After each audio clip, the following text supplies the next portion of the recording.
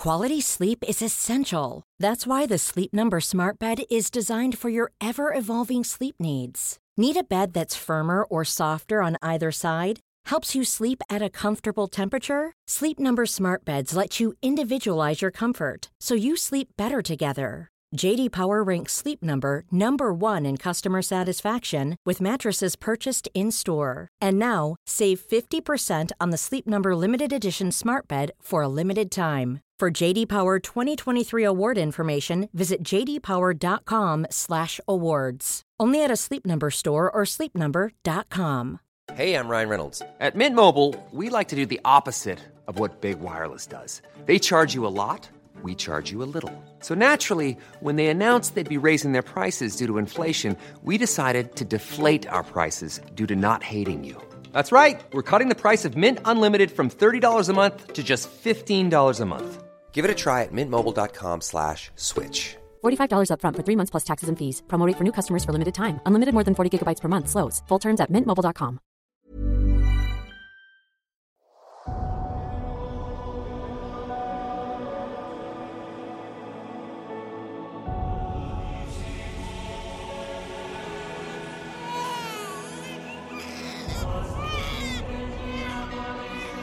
The year of our Lord, 1537, was a prince born to King Harry VIII by Jane Seymour, then Queen. On the 28th of January, 475 years ago this year, Edward, son of Henry VIII and Jane Seymour, became King of England, though he only found out a few days later. He was a boy of 9 years old. His youth was something of a problem for the governance structure of a personal monarchy, which relied on having a strong adult male at its heart. It created something of a limbo state as the country waited for the monarch to reach 18, the age of majority specified in Henry VIII's will. There were two ways of seeing rule by a minor, either as an infliction, was the royal minority a curse on England, they wondered, or as an opportunity. Those around the king could use the occasion to feather their own nests and establish their own power, which certainly happened. Now, English history had examples of both. The long minority of Henry VI had seemed like an occasion of divine punishment after the glorious rule of his father Henry V, while Richard III had taken, arguably usurped, the throne during the minority of his nephew Edward V. Henry VIII had been desperate in the circumstances to pass his throne to a fully grown adult male heir, but it was not to be. So a month before his death, he had reaffirmed his plan that during Edward's minority, England should be governed by a regency council of 16 councillors working in concert. But that was not to be either. The new boy king, who would rule for only 6 years, is something of a mystery. To explore what we know about him and how much of that confounds traditional stereotypes, I'm joined by Professor Stephen Orford. Stephen Orford has been Professor of Early Modern British History at the University of Leeds since 2012 and has written 6 books about the 16th century, including the acclaimed Burleigh, William Cecil at the court of Elizabeth I, and The Watchers, a secret history of the reign of Elizabeth I, which is all about the Elizabethan spy service. He's also examined the lives of Tudor merchant adventurers, but today I'm tapping him for his expertise on Edward VI, about whom he's written 2 books. The most recent is a very short book in the Penguin Monarch series that I highly recommend. So, what can we make of King Edward VI?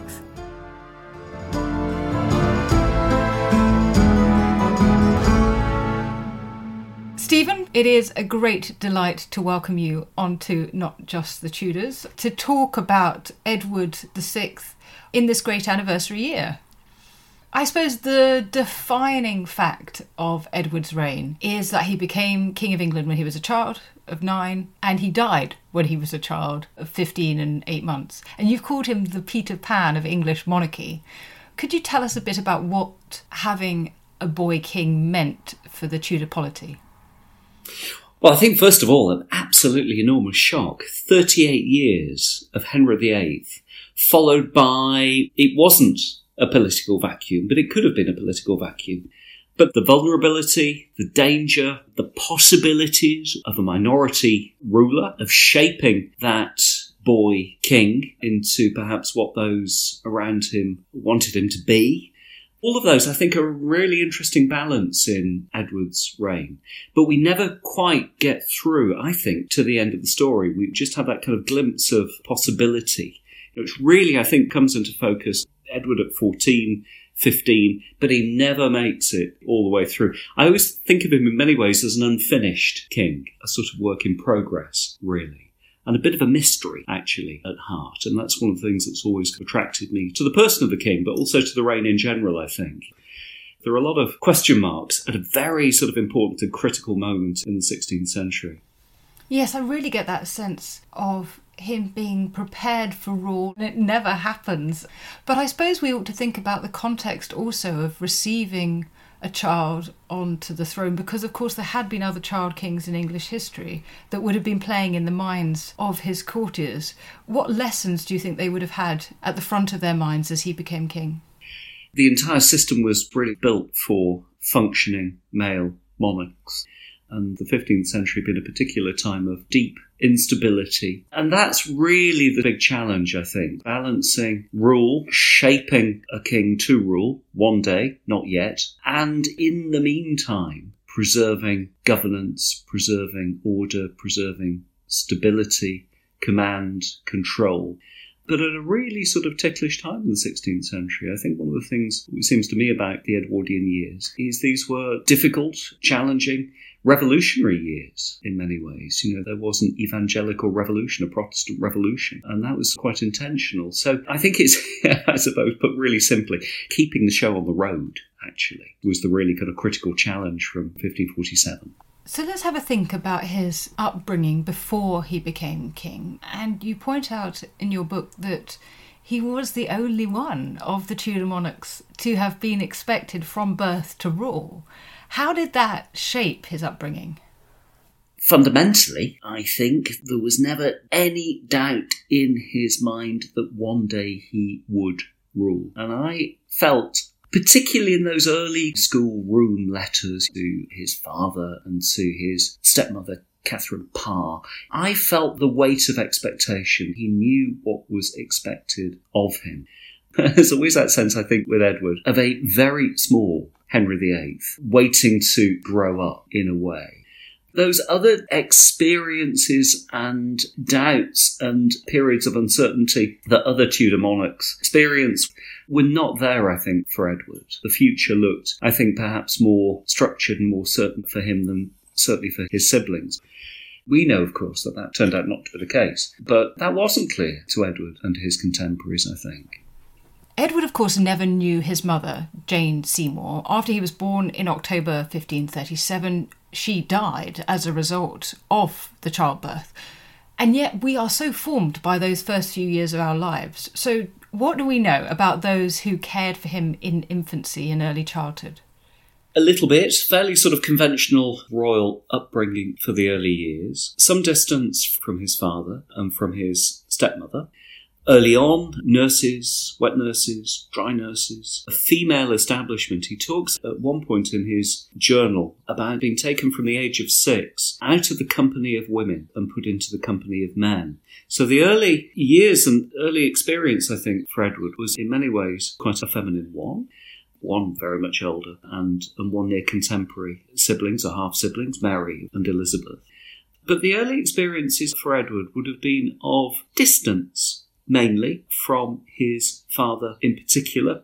Certainly, as he gets his own establishment from the age of 5 or 6, there's a sense in which those letters to his father in particular and those visits to court become really important and special. So, in a way, there's something of a cocoon, I think, around Edward. And this would have been true of other royal children also. Very used to his own space and his own servants relatively early on, I think. And we have this wonderful portrait by Holbein of the toddler Edward. Do describe that and what you make of it. It's Edward holding the viewer's gaze, in a sense. It's a wonderful picture. He's alert, he's switched on. There is something of his father about his whole attitude. It's Holbein's interpretation I think, of Edward the toddler. It's a nod, I think, by Holbein to Henry as much as it is any sort of accurate representation to Edward. But it shows again, I think, that sort of expectation, but also that idea of potential, that here is a young king formed or forming. And it's a nod to the future as much, I think, that portrait as it is, a representation of a young child in the present. And then, as you say, in 1544, at the age at which a Tudor boy was breeched, put into the equivalent of trousers, and entered the world of men, his household was broken up and his education began in earnest. And there's a sense that the breadth and the quality of his education was notable, but that he was also, you suggest, schooled in obedience. So tell me what we know of Edward's experience of learning and what he did learn. Early on, the usual sort of humanist classical curriculum, the fundamental grounding in Latin. A schoolmaster, Richard Cox, who was very much of the old school, tough discipline, no exceptions for a prince especially. But then later joining the team, as it were, John Cheek, the great classical Greek scholar, the great Hellenist of Cambridge in the 1520s, 1530s. I mean, really one of the most outstanding scholars of his generation in Europe. And I think that really speaks to something sort of interesting about education, what it was really all about. I mean, I think he was very, very consciously formed as a Erasmian philosopher prince. So from that grounding in Latin, moving into the study of Greek, Hebrew, heavy amounts of grammar, rhetoric, those kind of forensic skills of the classical scholar, of being able to sort of argue points of debate, philosophy, theology, mathematics.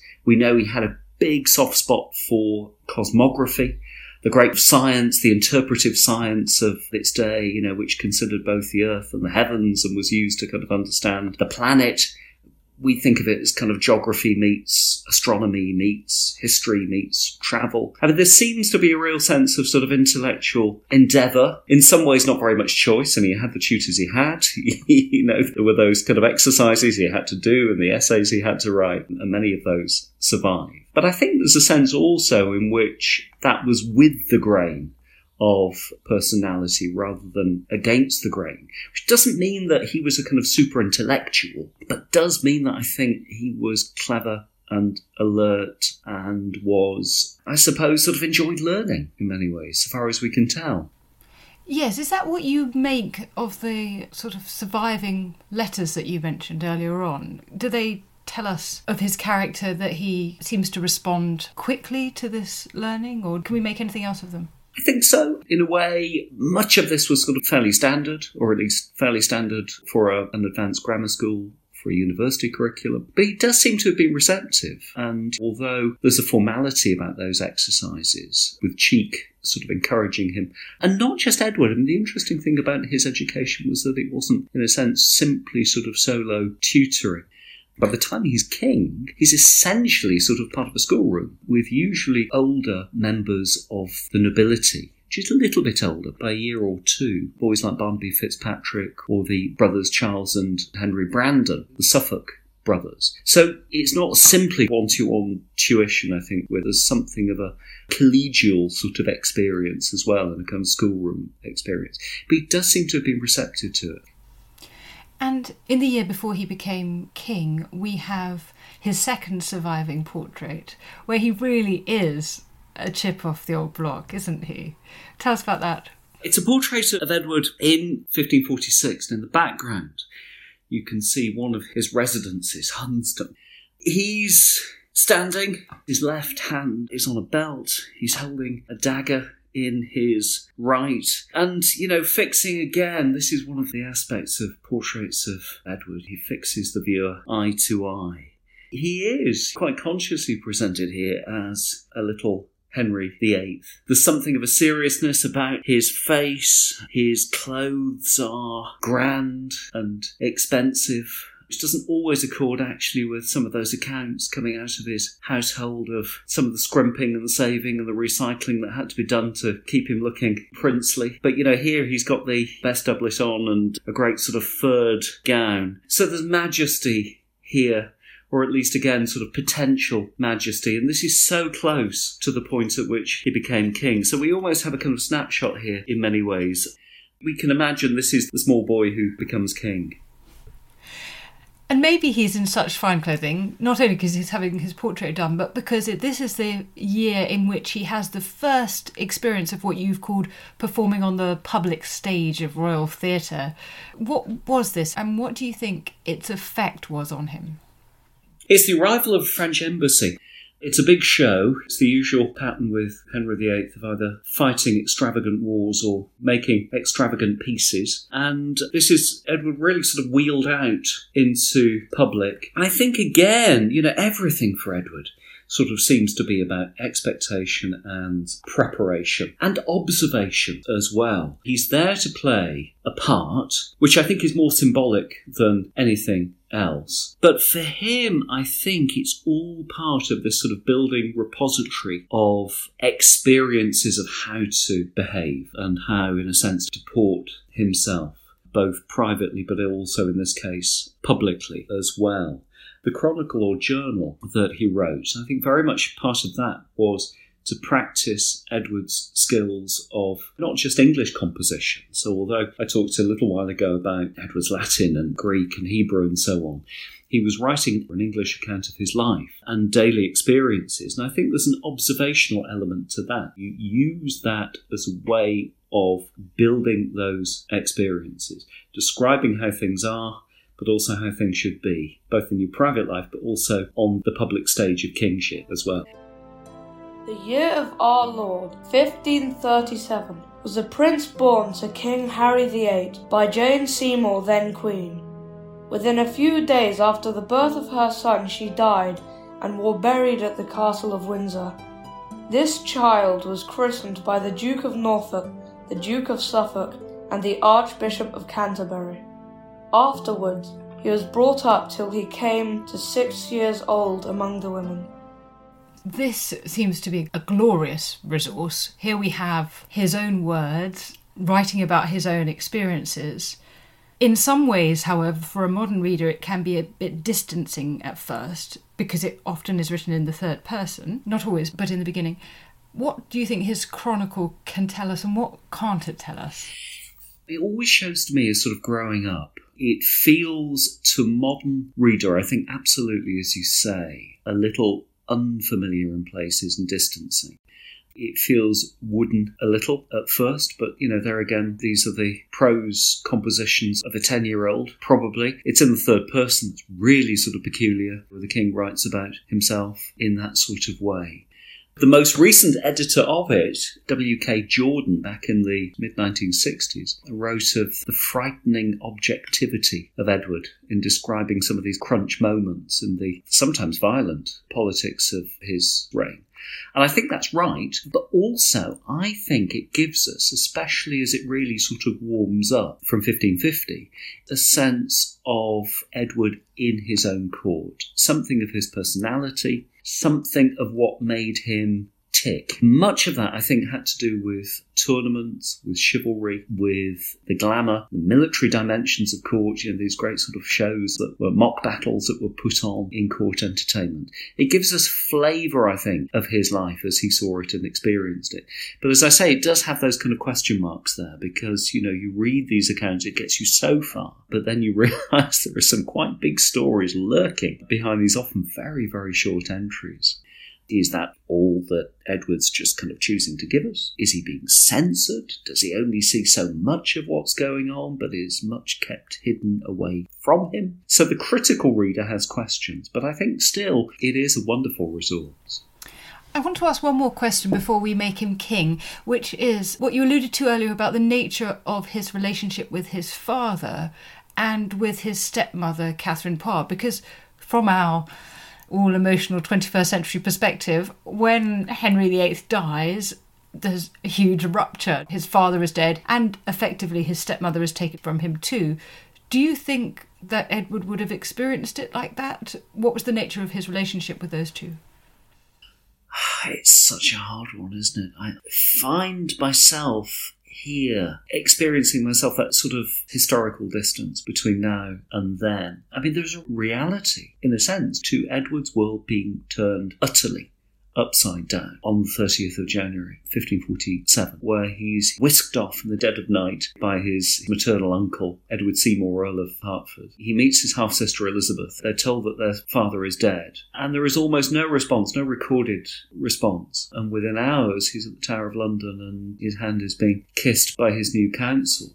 So how on earth that this boy makes sense of that, I don't know, really. But it is an extraordinary moment. But again, a moment which, in some sense, and on one level, maybe not at that point, but he must have expected at some point, because that was always going to be the reality. Edward's future was one from which he was never going to escape, eventually. But it's very, very tricky, I think, to make sense of. And let's talk a bit about the politics. The Regency Council that was appointed by Henry VIII, while paying lip service to the late King's will, decided in fact to overrule it by appointing one of their number to be preeminent among them, precisely what Henry had wanted to avoid. And that, of course, is Edward Seymour, the King's uncle. Let's talk a little bit about him and his role in the next couple of years after Henry VIII's death. He's the central political figure. It doesn't surprise me that at the end of January 1547, the first days of February 1547, there was a feeling that a single powerful individual was needed to kind of run the show. We know at the same time that this was planned. There are all kinds of question marks about those final hours of the life of Henry VIII, question marks about the will and about the provisions of the will and the Regency Council and all the rest of it. So there are some murky behind-the-scenes politics going on. We know that the King's Secretary, William Paget, was in effect the Earl of Hertford's campaign manager and getting things sorted out at court. So there's hard politics at work here. And yet, probably no great surprise that you don't very easily move from the government of Henry VIII to a happy collective group of councillors who are going to be able to govern in a very clear way. So I think finding one decisive individual, in a sense, who can step up to the challenge of running the country, but also with that tutorial responsibility for Edward as well. He's both Lord Protector and Governor of the King's person. And I think those two things are kind of slightly different in Hertford's career.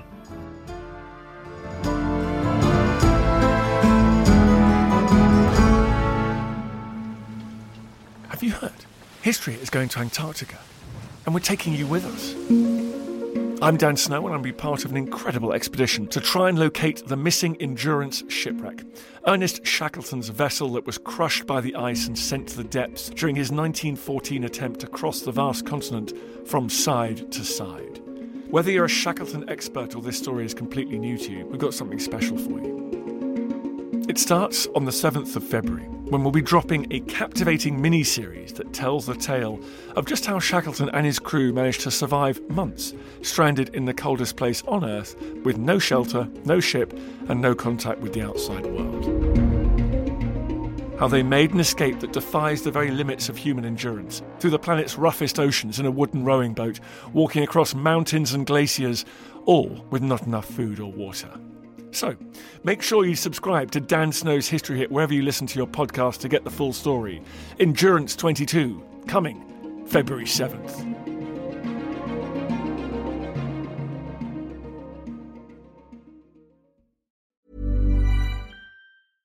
Hey, I'm Ryan Reynolds. At Mint Mobile, we like to do the opposite of what Big Wireless does. They charge you a lot. We charge you a little. So naturally, when they announced they'd be raising their prices due to inflation, we decided to deflate our prices due to not hating you. That's right. We're cutting the price of Mint Unlimited from $30 a month to just $15 a month. Give it a try at mintmobile.com/switch. $45 up front for 3 months plus taxes and fees. Promo rate for new customers for limited time. Unlimited more than 40 gigabytes per month. Slows full terms at mintmobile.com. Quality sleep is essential. That's why the Sleep Number Smart Bed is designed for your ever-evolving sleep needs. Need a bed that's firmer or softer on either side? Helps you sleep at a comfortable temperature? Sleep Number Smart Beds let you individualize your comfort, so you sleep better together. J.D. Power ranks Sleep Number number 1 in customer satisfaction with mattresses purchased in-store. And now, save 50% on the Sleep Number Limited Edition Smart Bed for a limited time. For JD Power 2023 award information, visit jdpower.com/awards. Only at a Sleep Number store or sleepnumber.com. Many of us have those stubborn pounds that seem impossible to lose, no matter how good we eat or how hard we work out. My solution is PlushCare. PlushCare is a leading telehealth provider with doctors who are there for you day and night to partner with you in your weight loss journey. They can prescribe FDA-approved weight loss medications like Wegovy and Zepbound for those who qualify. Plus, they accept most insurance plans. To get started, visit plushcare.com/weightloss. That's plushcare.com/weightloss.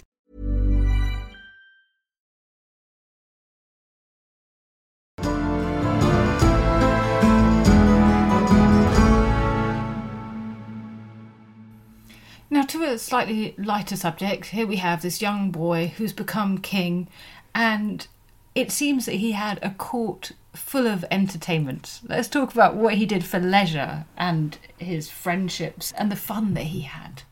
Yes, it wasn't all work. And probably in the early years, it was very little work for Edward. I think that comes a wee bit later. There were masks, there were entertainments, there was music, and all of those, sort of pastime in good company. It is easy, I think, to kind of imagine Middle Tudor politics as a shark tank of scary, powerful individuals. But actually, I think there's colour, there's fun. And for Edward, I think, actually a real sort of developing passion for taking part in sporting events. Seems to have liked competition. He seems to have been fairly sort of physically robust, running at the ring and tournament. And if he wasn't a participant, he was a spectator and an observer. And those really sort of seem to be the aspects of his life that sort of made him tick. After supper, there a fort made upon a great lighter on the Thames, which had 3 walls and a watchtower in the midst of it, with 40 or 50 other soldiers in yellow and black. There came 4 pinnaces with their men in white, handsomely dressed, which, intending to give assault to the castle, first drove away the yellow pinnace, and after with clods, squibs, canes of fire, darts and bombards assaulted the castle, and at length came with their pieces, and burst the outer walls of the castle, beating them off the castle into the second ward, who after issued out and drove away the pinnaces, sinking one of them, out of which all the men in it, being more than 20, leaped out and swam in the Thames. Then came the Admiral of the Navy with 3 other pinnaces, and won the castle by assault and burst the top of it down. What do you think this detailed description tells us about Edward? This is really what he's interested in. I feel, there's this moment in Deptford, and you can almost see him absolutely there. It's really what sort of motivates and interests him. What I think comes across too is the clarity of his description as well. His effectiveness, his precision in describing those events. He's been raised, I think, and taught to not only enjoy this sort of event, but also really to kind of describe it and remember it and file it away. Now, there is another Seymour on the scene, Sir Thomas Seymour, also Edward's uncle. But in 1549, we have what we could call, I suppose, the Seymour affair, in which in the end Edward has to give a deposition. Tell me about what happened with Sir Thomas Seymour and what you make of Edward's take on it. It's pretty clear that behind the scenes, this younger brother of Protector Somerset was trying over the course of 1547 to get as much influence as possible, feeling that his elder brother had all the power. And so we see this younger uncle, I think, taking advantage of a young king, of playing on a boy's family affection for his uncle. Seymour was to get certain assurances and promises from Edward for further promotion. Thomas Seymour used his access to the King's Privy Chamber to visit the King. He used the servants around the King to provide Edward with pocket money, insinuating that Protector Somerset and others around the King were keeping him short on money. So he's kind of feeding him little gifts. He even uses John Cheek, the King's tutor, to do that, and Cheek refuses. So we see this uncle trying to inveigle himself into the King's affections and goodwill. The Lord Admiral came to me in the time of the last Parliament at Westminster and desired me to write a thing for him. I asked him what. He said it was none ill thing. It is for the Queen's Majesty. I said if it were good, the Lords would allow it. If it were ill, I would not write in it. Then he said they would take it in better part if I would write. I desired him to let me alone in the matter. Cheek said afterwards to me, "You are not best to write." At another time, within this 2 year at least, he said, "You must take upon you yourself to rule, for you shall be able enough as well as other kings, for your uncle is old, and I trust will not live long."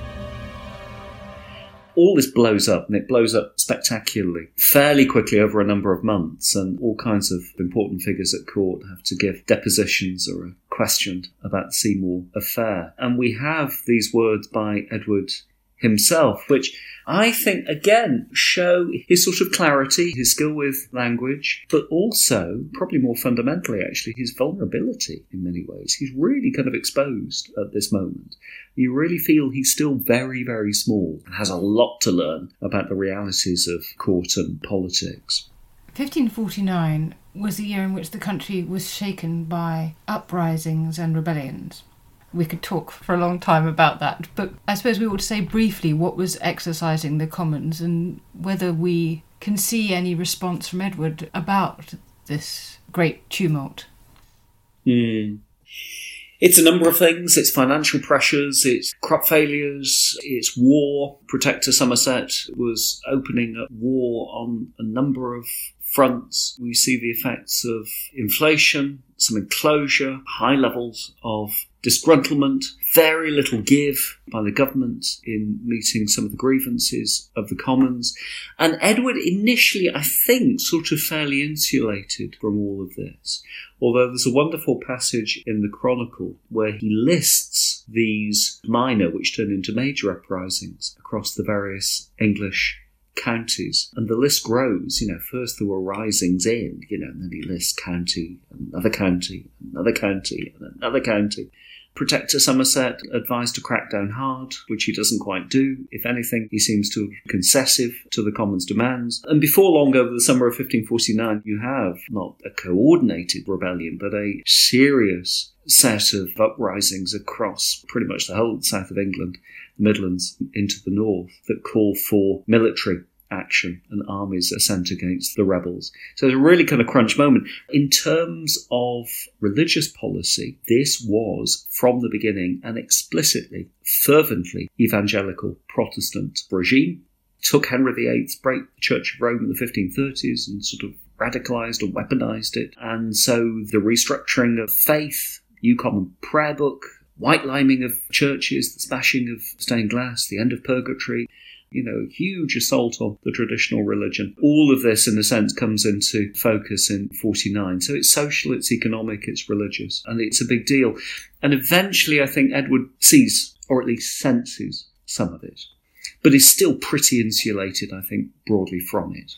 But I remember reading Dermot McCulloch on this some years ago, and Dermot talks about the fact that the teenage Edward seems to have had a sort of classically teenage piebald response. Everything's black and white, and perhaps is really quite dogged in his faith. And also remember that there's a sort of question here about archival survival, that we have the Chronicle, and so we have these wonderful descriptions about jousting and all the fun that Edward's having, but that several sources report that Edward listened attentively to sermons and wrote them down in a book that's now lost. So arguably, the Chronicle is giving us only one side of the picture, and what it's obscuring is the thing that speaks most to what's going on in the country as a whole, which is about religion and piety. Do we know much about Edward's faith with the sources that survive?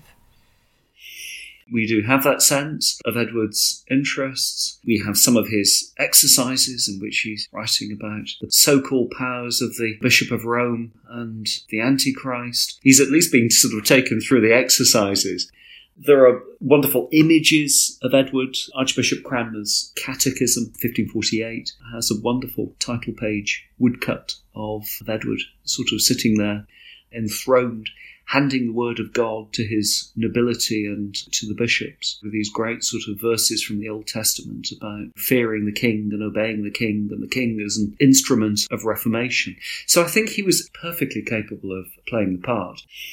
One relationship in his life which I think is really interesting, and again is a little bit of a question mark because we get hints here and there, is the relationship with his Archbishop of Canterbury, Thomas Cranmer, who was his godfather. So I think there's a closeness of a relationship there, but from the few bits and pieces of evidence we have about that, I find it quite difficult to kind of triangulate that relationship and see it in any great depth, but I think it was there.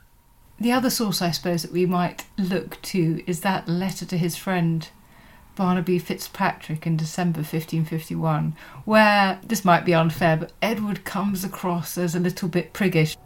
For women, as far forth as you may, avoid their company. Yet if the French king command you, you may sometimes dance. So measure be your mean, else apply yourself to riding, shooting, or tennis, with such honest games, not forgetting sometime, when you have leisure, your learning, chiefly reading of the Scripture. This I write, not doubting, but you would have done so though I had not written, but to spur you on. I mean, he's talking about avoiding women's company and, make sure you read the Bible. He sounds a bit moralistic, doesn't he? He does. I think there's that wonderful sense here of, we know who's in charge. He makes it very clear to Barnaby Fitzpatrick, who is as close to a friend as Edward ever had. And it's very clear who's in charge. One thing I've skipped over is quite an important moment, which is when the Duke of Somerset removes Edward from Hampton Court to Windsor. It's an almost kidnap. Methinks I am in prison. Here be no galleries nor no gardens to walk in. And in the end it leads to Somerset's downfall. How did this play out? And again, do we know anything of Edward's thoughts on the matter?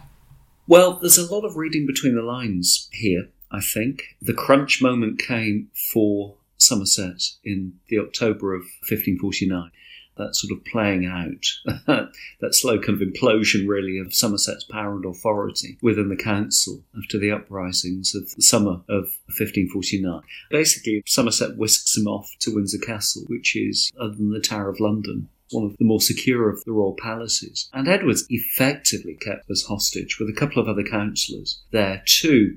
And we see this kind of exchange of letters and, frankly, also accusations of treason between Somerset and a unit of councillors who've kind of set themselves up as an alternative government really in London. Somerset's negotiated down, in part because level heads are also Windsor as well. And there is an account by Edward in the Chronicle of what he saw. And a genuine sense, I think, of this still young boy being really kind of torn. There's some sort of affection for his uncle. There's some sense also, I think, of just a little bit of confusion. You feel that Edward's still very much in his own little cocoon here, that the tough political realities of the situation haven't quite clicked with him. But this is 1549. He's a boy. Could we expect anything else? But it really is one of those sort of moments, I think, perhaps filed away even kind of unconsciously in little Edward's political repository for later years. In these early years of the 1550s, we have him continuing to enjoy entertainments and tournaments and jousting and all of the pleasures of being king, whilst also from the age of 14 taking an interest in the serious business of being king as well. So just as his life was truncated, it feels like we have to truncate to move to February 1553 when Edward got a bad cold. And this amazingly turns out to be the beginning of the end. From the contemporary medical evidence, what do we know about what happened to Edward that year? It seems that his immune system was in some way weakened by an attack of smallpox. It's a small encounter Edward had with smallpox that he wrote to Barnaby Fitzpatrick about. He recovered quickly, not always the case with smallpox, and he recovered, I think, without scarring. But it does seem to have weakened his system in some way, so that there's a big deterioration in health for Edward at the beginning of 1553, and a big scramble on the part of those around him.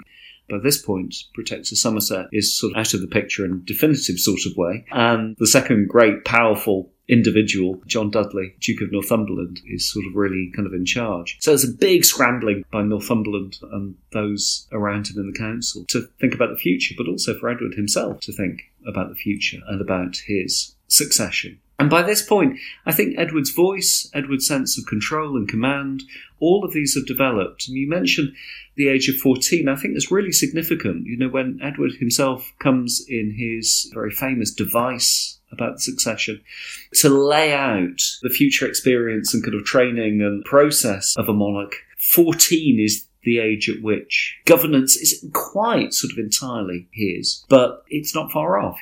So I think that's where we are, 1553, and a general dawning sense of anxiety that the king is declining. And the device for the succession is an astonishing document, this single page in his own hand. My device for the succession, for the lack of issue of my body, to the Lady Francis's heirs male, if she has any such issue before my death, to the Lady Jane and her heirs male, to Lady Catherine's heirs male, to Lady Mary's heirs male. Tell us about what Edward wanted in doing this. Before I wrote the very little book on Edward, I spent some time in the library of the Inner Temple, and I sat there with this document for about an hour and a half. I just sat with it, and I just looked at it and tried to make sense of it. And it is extraordinary, because as you say, you know, it's only Edward's hand, nothing else, no one else at all. We see some of those kind of key points about what he wanted, or at least how it changed. He gives the succession to the heirs of Jane Grey, his cousin, granddaughter of Henry VIII's sister Mary. So he diverts the succession away from the Tudors, away from his half-sister Mary and eventually Elizabeth. He makes that all-important and, again, sort of famous change from the heirs male of Jane Grey to Jane Grey and her heirs male, which is the key point. Other than that, absolutely no clues about it. You know, what were the circumstances in which he wrote this? When did he write it? Did he write it in two phases? Is this an early draft kept in his drawer to which he returned? Why Jane Grey? Why not Mary? Why not Elizabeth? It's one of those kind of classic documents, I think, that we seem to get so often with Edward, where we get a lot of detail and a lot of suggestion, but a huge number of question marks, all at the same time. I suppose the classic reading has been this idea that ideally he would have wanted a male heir, and he talks about a male heir, you know, something like 12 times in the document. And it's only when he can see that he is close to death and Lady Jane, who has now married, is now Lady Jane Dudley, is not pregnant, there is no male heir, that he makes that change, you know, that crucial revision of adding the words "and her," and so she is in the line of fire. But you're right in terms of the question about his criteria for choosing his heir. Was he thinking about legitimacy, or was he thinking about religion?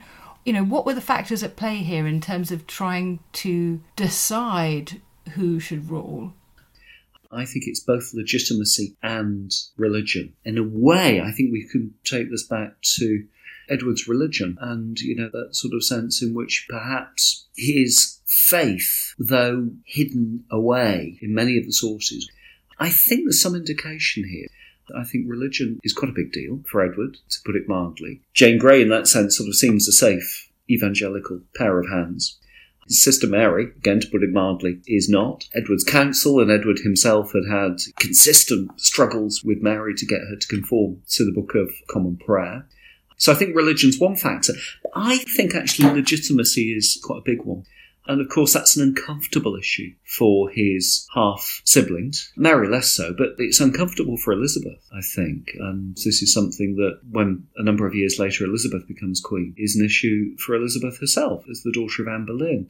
So I think it's a meeting of both legitimacy and religion, in a sense. And my feeling is, this is very, very hard to pin down evidentially, I think that's much more important, actually, for Edward in the drafting of this document than any sense in which shadowy, sinister political figures are kind of standing over his shoulder and telling him what to write. I think that's probably less the case. So you're suggesting that there's more of a degree of agency on Edward's part than the classic line, which is, he's being forced into it by the Duke of Northumberland, who has married his son to Lady Jane Grey and is trying to get power here. Actually, you're saying that's not how we should look at it. We need to look at it through the lens of Edward's own wishes, his recognition that under various acts of succession his half-sisters have been declared illegitimate, and it's up to him as monarch, just as his father had done, to decide who should succeed. We shouldn't discount the political element here. Northumberland had an interest in maintaining his own power. But at the same time, all those accounts we have of Edward's final months and weeks do suggest that the king himself was putting a fair amount of pressure on his advisors to sign up to the device to ensure that it had legal status. And that was one of the big tricky things. It's Henry VIII's Third Act that's still law at this point. Even Edward's device, you can stick it under the Great Seal and, all the rest of it. But it doesn't have the weight of statute. And that becomes really clear with the accession of Mary in the summer of 1553.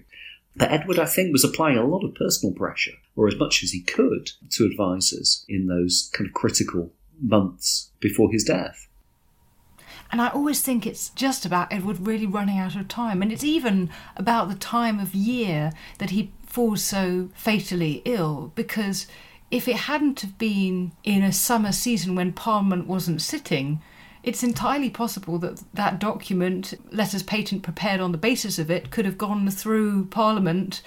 But, they've all broken for the harvest. So there's going to not be anybody going to do that until the autumn. And by then it's too late.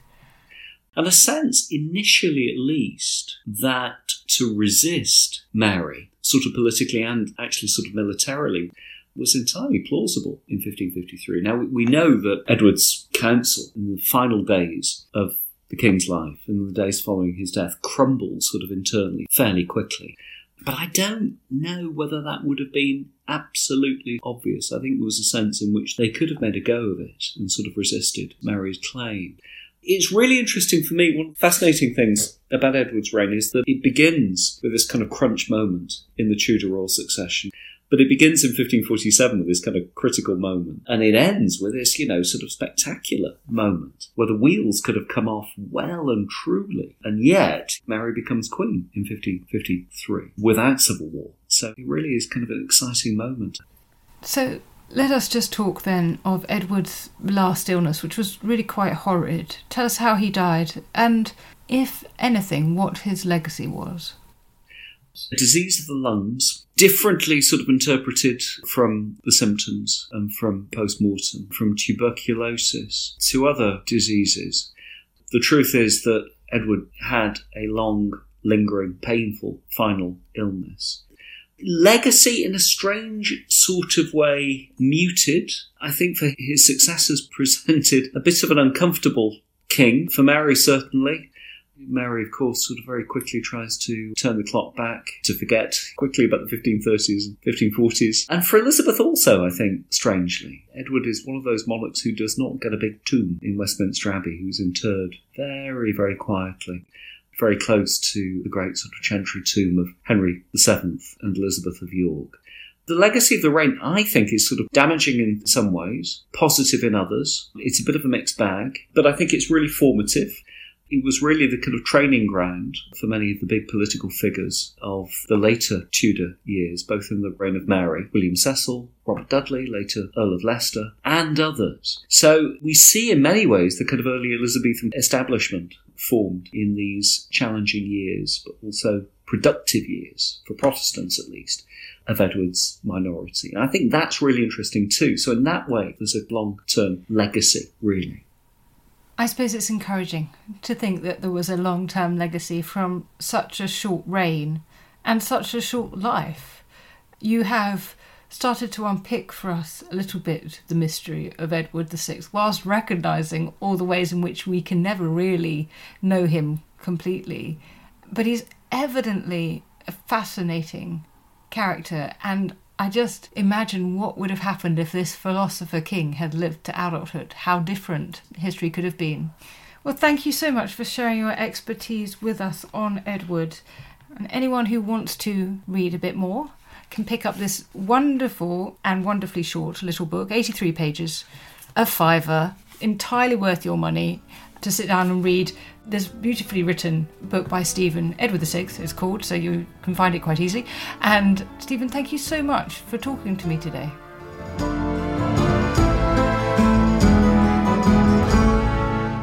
Thank you so much for listening to Not Just the Tudors from History Hit. Take a moment, if you would, to rate the podcast wherever you listen to it, including on Spotify. It really helps new listeners find the show, and we want to spread the Tudor and not just the Tudor love. Hi, I'm Daniel, founder of Pretty Litter. Cats and cat owners deserve better than any old-fashioned litter. That's why I teamed up with scientists and veterinarians to create Pretty Litter. Its innovative crystal formula has superior odor control and weighs up to 80% less than clay litter. Pretty Litter even monitors health by changing colors to help detect early signs of potential illness. It's the world's smartest kitty litter. Go to prettylitter.com and use code ACAST for 20% off your first order and a free cat toy. Terms and conditions apply. See site for details. Planning for your next trip? Elevate your travel style with Quince. Quince has all the jet-setting essentials you'll want for your next getaway, like European linen, premium luggage options, buttery soft Italian leather bags, and so much more. And is all priced at 50 to 80% less than similar brands.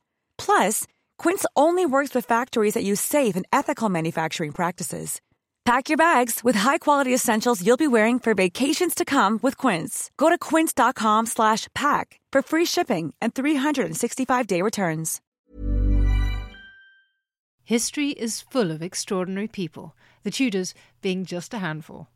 In my latest film on History Hit, we meet Bess of Hardwick and go inside the incredible house that she built, a house that defines the elegance and grandeur of the Elizabethan age, a house fit for a woman who climbed to the top of the Tudor social ladder.